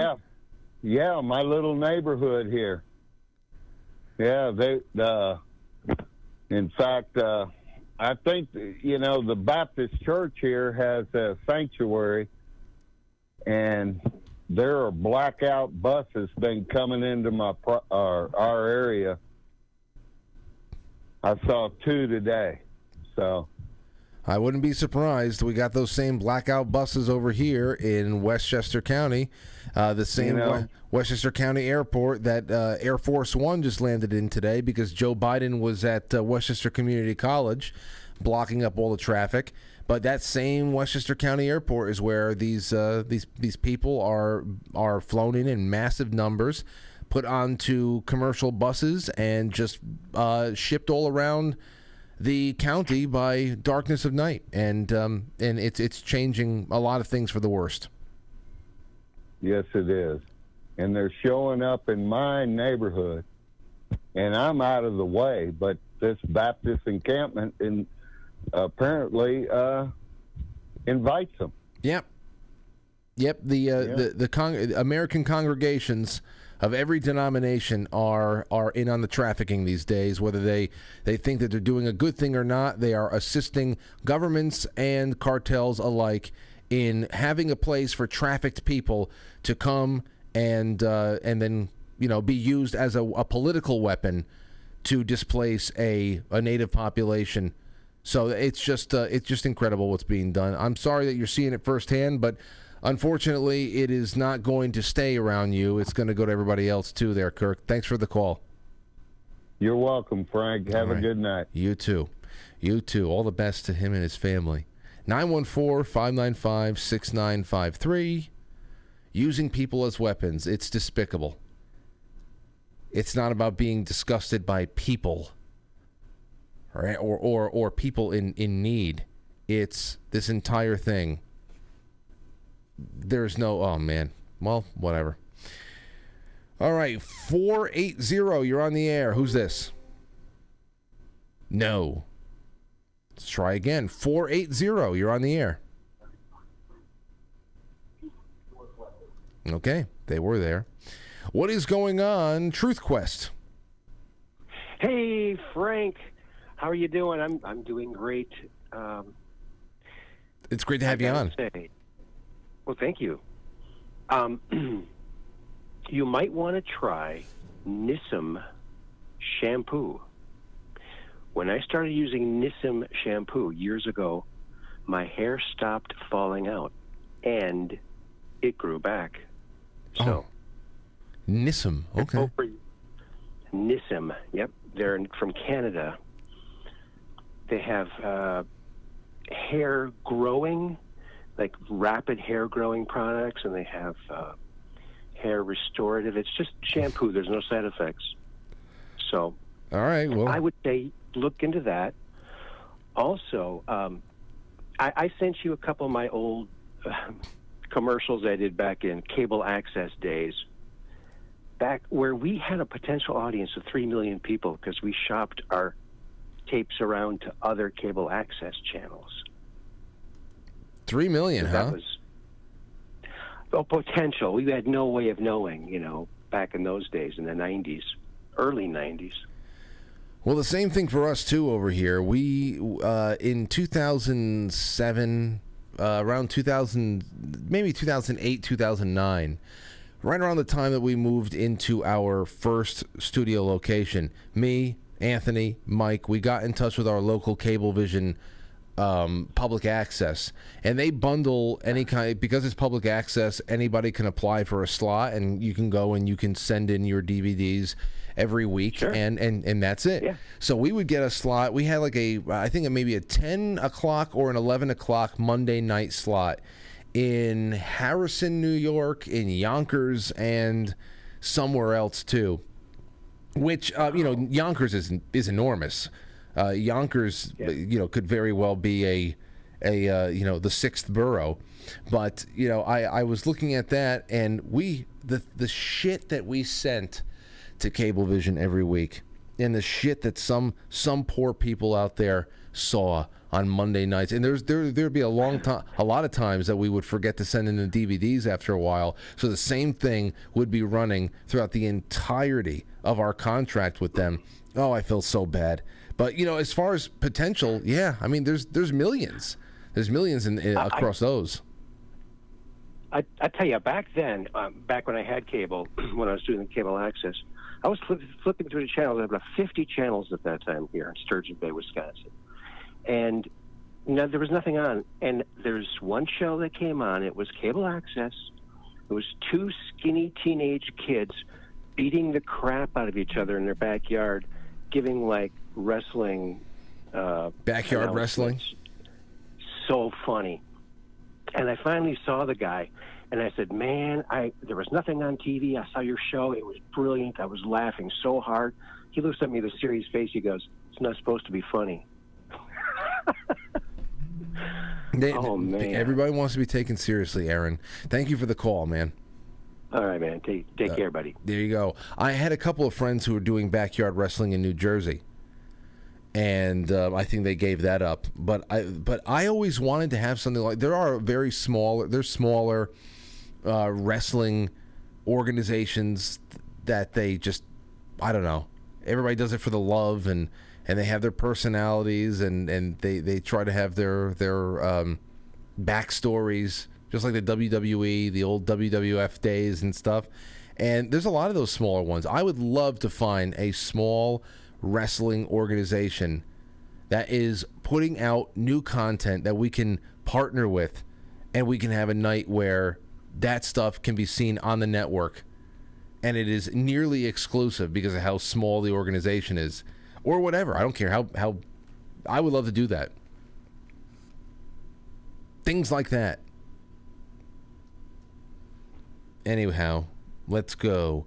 914-200-0269. We have a couple of super chats. Rumble, not Rumble, the Gold Pills. Crockett Man says, Frank, you should interview Badass Uncle Sam during the tribute month. He's a host on Patriot Soapbox. Well, send me some information about him. And what is so badass about Uncle Sam? Chai Possum, thank you so much. Sean Joe, Jesse 81138, Porpoiseful, Sean, all these wonderful people that I see every night sending gold pills to support the network. Thank you over and over. Movie Monday, Children of Men or The Road, says Swickley. For what it's worth, your symptoms appear to be GPU related to me. Cheers, Frank. Well, I guess we're going to know soon enough. And I think Chad gave himself over to the gold pills as well to make sure I saw about his podcasting offers. So let's take another call. Let's see. C. What's going on, C?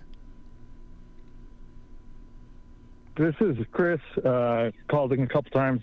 What's going on, Chris? Sorry about your new phone system challenges. I was just wondering if you've ever looked at churches and NGOs participating in this as purely a business decision. Yeah. Yes. I mean, that's what it seems like to me. Intersectionality took the public sector, so you get all that. All the intersectional votes are clearly Democrat.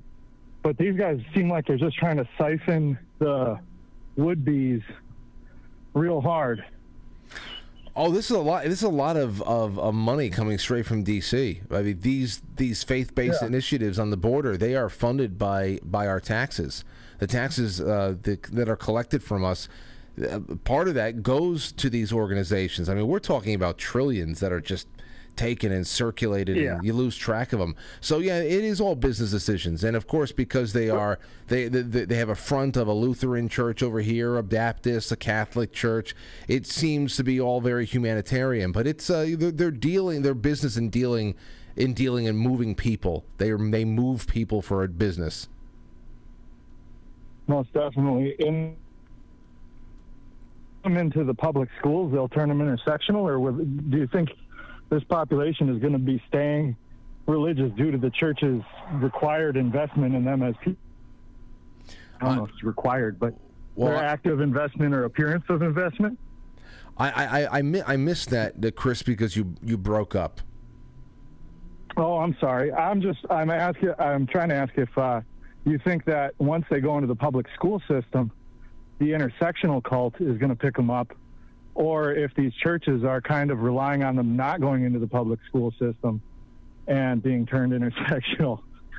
If that makes any sense. I think damned if you do, damned if you don't. Private schools, you might have some luck avoiding the kind of mental meat grinder from the I don't know, in the private charter schools. You might be able to find a lot of schools that you can trust, that you can vet all the teachers, the staff, and what their curriculum is. It could be wide open. I'm not denying that there's some good people out there, and thanks for the call, Chris, and good schools out there. But I don't know if they have any interest. I don't know if they get paid. What do they care? Where do they go next? Wherever they go next, they're going to be subsidized by us, and then especially their education. And the education that awaits them is all about how noble they are and their ancestors were. And even if they weren't from around here, they're just going to be taught that you being here is a noble, wise reconquering of a land that was stolen from you. That's what it is. I mean, that's going to be what's going to be waiting for them. And hopefully some still have their families intact and good family structure. You're usually able to resist a lot of that.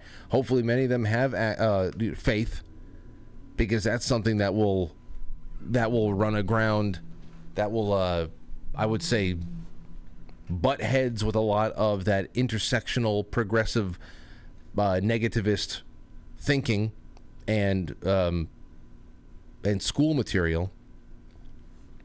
Only so far you can go with that before all of the things that you believe in and you hold dear is contradicted by the political class that's trying to own you as a demographic. So I don't know. There's a lot more variables, I think, in the migration that's happening in the Western Hemisphere than in the East. As I've said before, people coming up from Central and South America are largely Christians, largely Catholics. There are things that we can still, over time, connect with, though the volume it's massive. The volume of people, massive.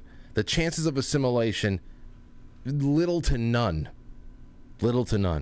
So the best chances for revival is going to be local and regional places that take control and try to break away from whatever their plans are wholesale for the whole country.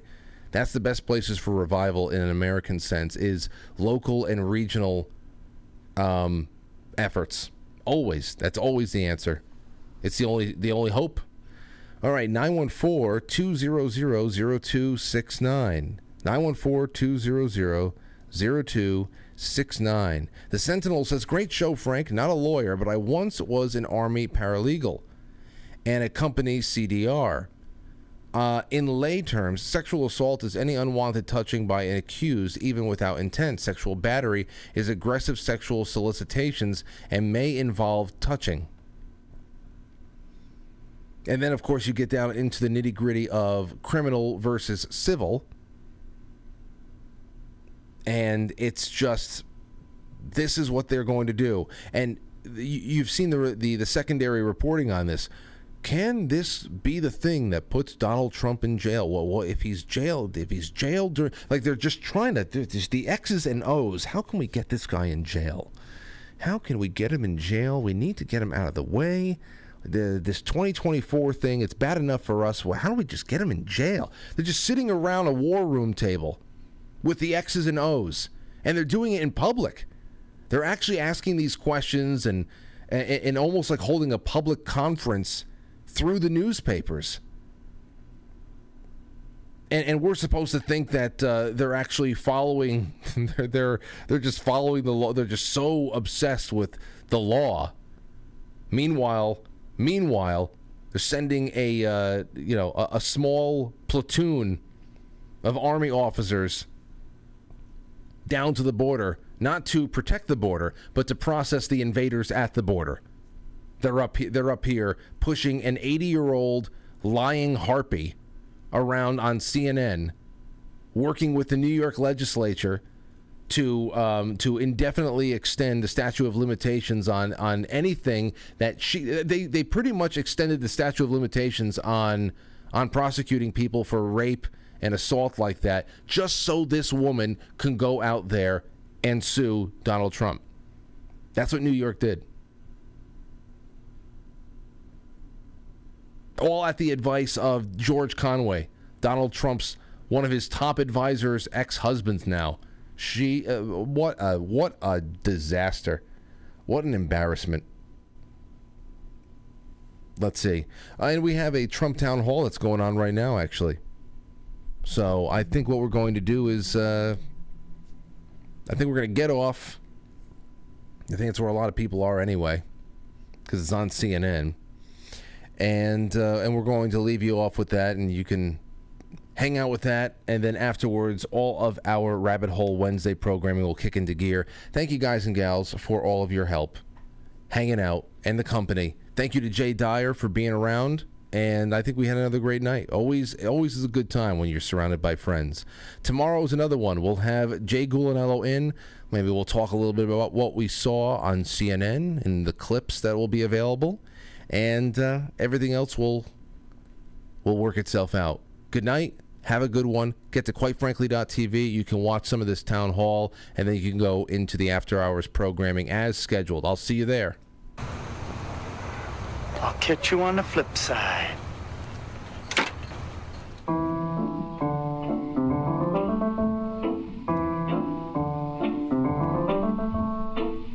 Quite Frankly is filmed before a live studio audience. Now, our super chatters, starting with The Sentinel, Revolution, Jimmy Ed, Bad Career Advice, Chad.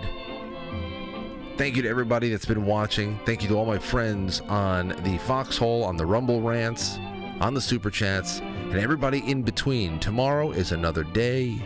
Thank you for tonight.